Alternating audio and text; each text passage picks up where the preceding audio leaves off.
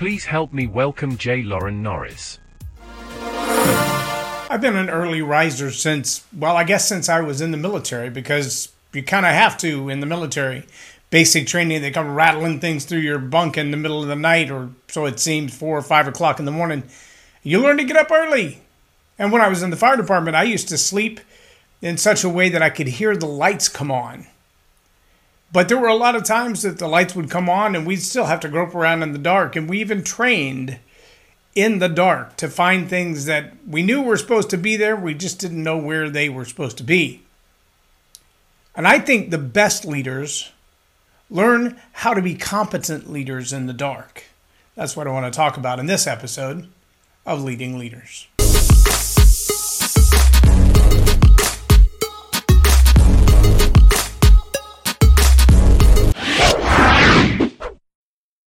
I'm J. Loren Norris with Leading Leaders Podcasts. And I know there are a lot of ideologies about leadership. They're all over the board. Some say, leaders are there in the good times and the bad times. Some say leaders are really only there when things are going well, because that's when a leader is there, things go well. That's not always true. I mean, I think back to the scenes in Private Ryan when they first realized that the lieutenant leading them in the battle was actually a dentist. He'd never been to war before. He was drafted just like everybody else. Some of these guys were Ohio farm boys. Some of these guys were laborers from the steel mills. But their lieutenant, the guy leading them to battle, he just happened to be the one with the degree that made him the officer, that made him the leader. And so the dentist led them into battle. He had no more idea about what was going on in war than anybody else. He had no idea what the grand scheme of things was, who was fighting and why, what the war was started over. Very little political knowledge or news knowledge, just, I'm a dentist. And I wonder how many leaders today are wandering around in the dark of their life, doing the best they can to lead, but realizing I'm way behind on what I need to know. I wonder how many other leaders, though, are unwilling to admit they're in the dark or unwilling to lead in the dark. They say when you're in boxing or any other kind of athletics that it's the road work that happens before the sun comes up that makes you prepared to win the championships. I saw a little clip on Facebook today of a guy 51 years old dribbling 2 basketballs back and forth between his legs. He's been doing this drill since he was 6. They call him Pistol Pete.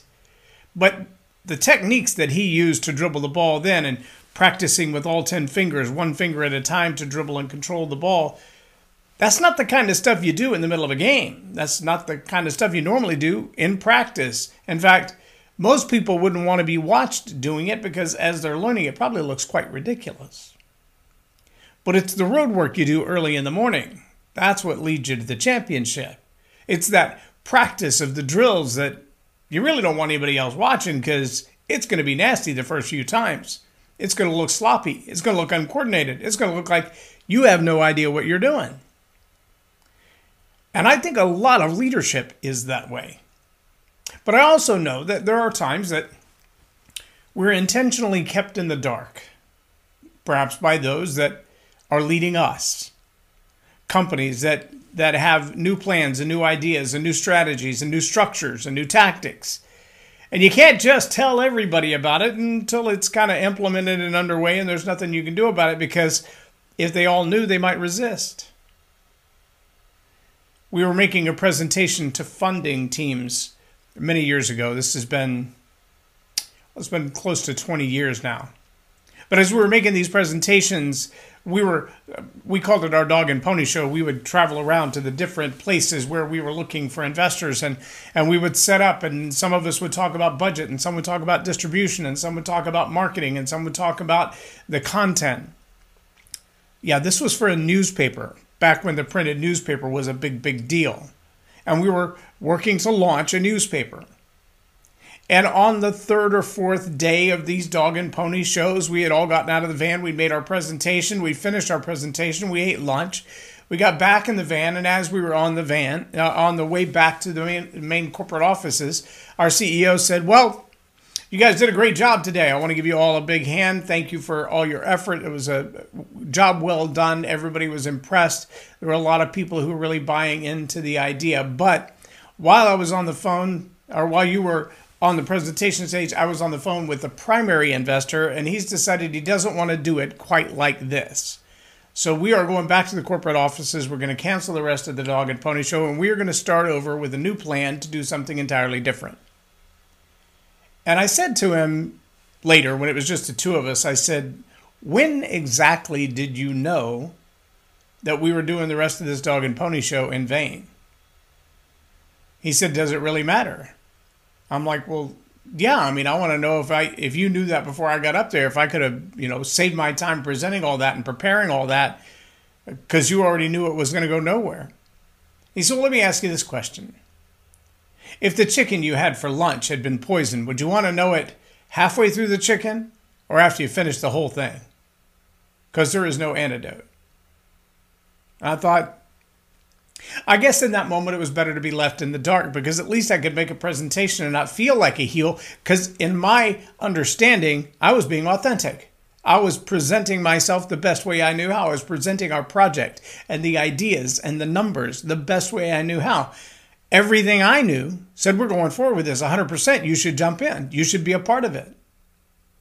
Had I known that, I would have been lying. Sometimes the best leaders lead in the dark. Maybe that's getting up early before everybody else. Maybe it's wandering through the station in the dark of night because you know something that other people don't know. Maybe it's making that presentation with everything you have in you to support the rest of the team, even when you know something they don't know. Maybe something's been hidden from you and you've got to operate not knowing what you don't know. Well, you've got to operate with your greatest level of integrity, your greatest level of authenticity. You've got to do what you know to be right, even if everything you know isn't everything there is to know. I don't want to call that blind faith, but I do want to call that trust. Blind faith would say, I trust you when I have no evidence that you've ever led me in the right direction. Trust says, I believe we're going in the right direction. In my authenticity and my integrity, I am moving in that direction. And if you know something I don't know and there's a reason for not telling me, then I trust that you've made a good decision in your reason for not telling me. I'm going to do the best thing I know how anyway. I remember the first time they blacked out our masks, completely covered our air masks in the fire department training. And we had to crawl around in this maze to try to find a 200-pound Gumby and drag him out.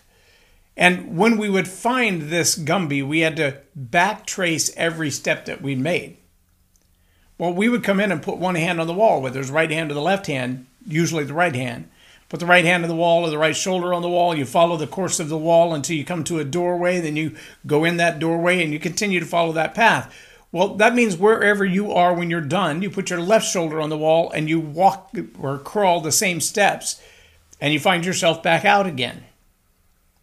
But when you hit that dummy with your left knee and you realize it's in the middle of a giant open room, and by the time you get a hold of Gumby and start dragging Gumby out, you've lost contact with the wall.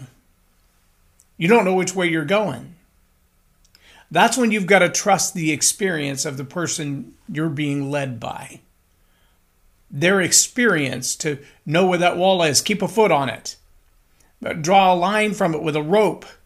Put some kind of equipment there or tool there. Find something that keeps you anchored to that right side wall, because you know you've got to get back to that anchor point, put your left shoulder on that wall and follow it until you're safe. See, sometimes leading in the dark requires a special set of strategies, tactics. One thing you'll see the Navy SEALs and others do is memorize a location as quickly as possible. One drill that you might see is they'll open the door to a refrigerator or a cabinet or a pantry. They've got about 15 seconds and they close the door and they have to write a list of everything they saw. That's one thing when everything in the room is static. It's not moving. It's another thing when everything in the room is moving and each one is a potential hazard or helper. You've got to know who's hostile and who's not. But when you're moving around in the dark, what you saw in the light can be very, very beneficial. When you get a chance to survey the territory, to see the space before you actually walking through it in the dark, it's very helpful. I don't know about you. I know I've walked from one room to another in the dark in my home. I've been an early riser since I got out of the military 30 years ago. And I have a pretty good sense of where things are. This morning I tripped over a rug and then found the door was already open. I was able to locate the door jamb, completely dark, 5:15-ish in the morning. I was able to locate the door jamb with my right hand, but my body was turned a little bit because of tripping over the rug, and so my left hand couldn't find the edge of the door jamb on the other side. Now, I know if I keep walking, I run into Mom's desk, or then I run into the kitchen island, but I've got to turn left where there's a black couch and a black bookshelf and make my way down a walkway to get to the first light switch in the room. And not having the orientation of the other side of the door jamb, I was a little bit lost. Now, I knew I was. I've seen this room in the dark. I've seen this room in the light. I've seen this room with a little bit of light. But that little bit of disorientation, just changing my body angle by 20%, made all the difference in the world of being able to get my bearings. And I'm going to tell you, as a leader, there are going to be times that you think you know where you are. You think you're in the same place you've been before, the same relationships, the same challenges, the same opportunities. You think it's all coming together just like it has before. You feel like you have a sense of, I've been here before. I got this. Let me challenge you to say there are going to be times when you feel like you're right where you've been before, and you're not. It's different this time. Things have been moved. You ever stumbled over a coffee table in the middle of the night? You didn't realize it was that far out on the floor, or tripped over an ottoman that the dog moved because they were looking for their toy, and so they pushed it out in the middle of the floor. It wasn't against the couch where it's supposed to be. If you ever run into something in your business where one relationship has gone south, 3 or 4 separations away from you, it's not even your relationship that went bad. You had nothing to do with it, but suddenly that vendor's not going to deliver on time. They've changed their source provider. I was listening in on a corporate event where I provided the AV recently, and one of the guys said, you know, we're changing our vendor, and it's good because now we own the vendor. The supplier will be part of our organization corporately overall, all over the country. That's a good thing. We have much better control. The bad thing is our corporate distribution now is 150 miles away. So we can't just run around the corner when we run out of something. We're going to have to go 150 miles, which means we've got to be much tighter on our inventory control system. We've got to be much better on our strategies. This decision wasn't made at his level. It was made above his level, way above his level. He doesn't even get any input into this. But he's already advising his teams, when these things change, the way we do things now is going to have to change. It looks like what you've always done. It feels like you've been here before. But your inventory control system, the way we manage what we have in stock, is about to radically change. When you start talking about inventory numbers and how fast something goes when it goes on sale or when there's a special ad campaign to promote it, that's really hard to keep up with a new inventory management system from a greater distance. Those are the kind of things that a leader does in the dark. I don't know exactly. We haven't been here. We've never done this before. We've never done it like this before. We've never worked with this vendor before. We have some ideas of how it should work, but it's not going to be exactly the same. And at the same time that he realizes as a leader that he's in the dark, that this is a whole new course of things. It hasn't been like this before. There are other people in the system, other people he's leading, who in their mind's eye are already looking at this going, well, it's the same as before. We punch this button, we order this thing, that thing shows up, and we're good to go. Yeah, but you don't understand all the inner workings that are going on behind it. You don't know what this is going to mean for pricing. You don't know what this is going to mean for how many pieces on hand. You don't know anything about that. And the leader has to be willing to lead in the dark, even when everybody else thinks they've got it figured out. The leader's got to be willing to lead in the dark when there are people on the team who are hiding things from you. It's one thing at Christmas. Even mom and dad hide things from each other at Christmas. Even the best relationships. Because, well, it's a gift. You're not supposed to know about it just yet. But when the time comes, then it'll be yours to know. But for now, only I get to know what I bought you for Christmas. Until Christmas Day, then you can open it. But for now, you don't get to know. Not that you don't deserve to know. Not that you don't have a right to know. But there's a right time to know. And that right time, that changes everything. I think it was my 10th birthday that I was goofing around in my mom's bedroom and I dropped something off the bed. I think I was jumping on her bed and I dropped something that was on her headboard and it rolled across the floor and into the closet. And I saw something I'd never seen before. A couple of boxes up on the shelf with wrapping paper hanging out from under them. They weren't wrapped boxes. They were just boxes. But I could see the product on the outside of the box. And I got so excited about what it was because I knew my birthday was coming. Something in my little brain said, go act it out. And when I started acting out what I saw in the box, it was bowling Yahtzee. Whatever that is, right? But I remember walking through the house, sliding around like I was bowling. Throwing the best pitch, throwing my hips, sliding my foot behind, because we all were into bowling at the time. This was many, many, many, many moons ago. But I only did it twice before my mother realized I was inspired by something I wasn't supposed to see. It was a gift whose giver had a secret for a reason. And my poking around in her closet destroyed that reason. It took away the surprise that she wanted me to have on my birthday when I opened the package. She took it back.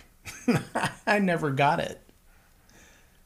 Imagine yourself in a place where there are gifts, there are things in store for you, there are opportunities, relationships, businesses, that if you let them wait their time, let all the things serendipitously come together, so that when the time is right, when the opportunity is right, when the season is ready, you can move into it.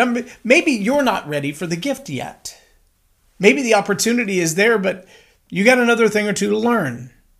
And whether that's 2 days, 2 weeks, 2 months, 2 years, or 2 decades away, jumping into that gift before you're ready for it could destroy you, could destroy the gift, could hurt other people. If I give a bicycle to a 1-year-old, they're very likely to get hurt, but they're not very likely to master that bicycle for a little while because they don't have the dexterity. They don't have the muscle strength. They don't have the height. You got to grow these things at the right pace. The gift giver needs to be wise enough to know what you're able to handle. But sometimes the opportunities in life, they come to you and they beg you, dive in now. And you forget, the best leaders lead in the dark. When you don't know what's next, when you don't know what's coming, when you don't know who's holding that gift just out of sight, that's when you lead. You lead when you don't know what's coming next. You lead when you don't know what the gift is. You lead when it's 5 a.m. and nobody else is up and you're still doing the right thing, doing the next right thing. That's when you lead. That's how you know when you walk from the light into the dark and from the dark into the light that we've been here before. I recognize this space. I can keep my right shoulder to the wall, but I know about halfway down there's a barn door, which feels like a wall, and it doesn't open left or right. It doesn't swing. It slides. And when it slides, there's a giant room on the other side. See, these are little things that you know because you've been there before. We used to do that a lot, especially when there was a remodel on base. As firefighters, we would go and tour the building. What wall did they knock out? What elevator have they added? What new room have they added? What stairs have been uncovered or recovered in a different way? If we can't see where we're going in there, how do we navigate? Good leaders do the same thing. It's called research. It's called homework. Maybe it's opposition research. Maybe it's vendor research. Maybe it's consumer research. But if you haven't done your homework in the daylight, then in the dark, you're going to be lost. A good leader, The best leaders, they know how to lead in the dark. They've been preparing for this moment all along. They've been ready, taking advantage of what they know in the light, bringing it into the dark with them, and also knowing you're going to learn things in the dark that you didn't know. You know, when people lose their eyesight, their hearing seems to be better. Their sense of smell seems to be better. They can't see what's going on, but they can interpret the world in a different way from what they hear, what they smell, what they feel. When you're in the dark, you'll learn things that the light hides from you. I know that sounds unusual, but if you've ever experienced that learning in the dark, you come back and the light is on and you're like, oh, now I understand that a whole lot better. The best leaders learn to lead in the dark. So get up early. Rise early and lead the day. Don't be led by the day. Rise early and do the road work. That's where championships are made. Get a head start on these things. When you're in the dark and you don't know what's coming next, lead then. If you're afraid that someone is hiding something from you, like a Christmas gift being kept away, lead anyway. And if you feel like you're the only one that knows what's going on and everybody else is in the dark, keep leading anyway. The best leaders lead in the dark. I'm J. Loren Norris with Leading Leaders Podcast for Tell It Like It Is TV. Have a blessed day. Loren is a master teacher on storytelling, and I learned so much. I'm really going to have to sit down and go back through everything, and I think I might have to have some more coffees with Loren, but it was totally worth my time, and I really highly recommend it if you're looking to grow your ministry, grow your business, grow your career.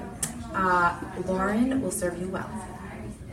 Thank you. Subscribe now for our extensive video library of leadership lessons promoting faith, family, and freedom.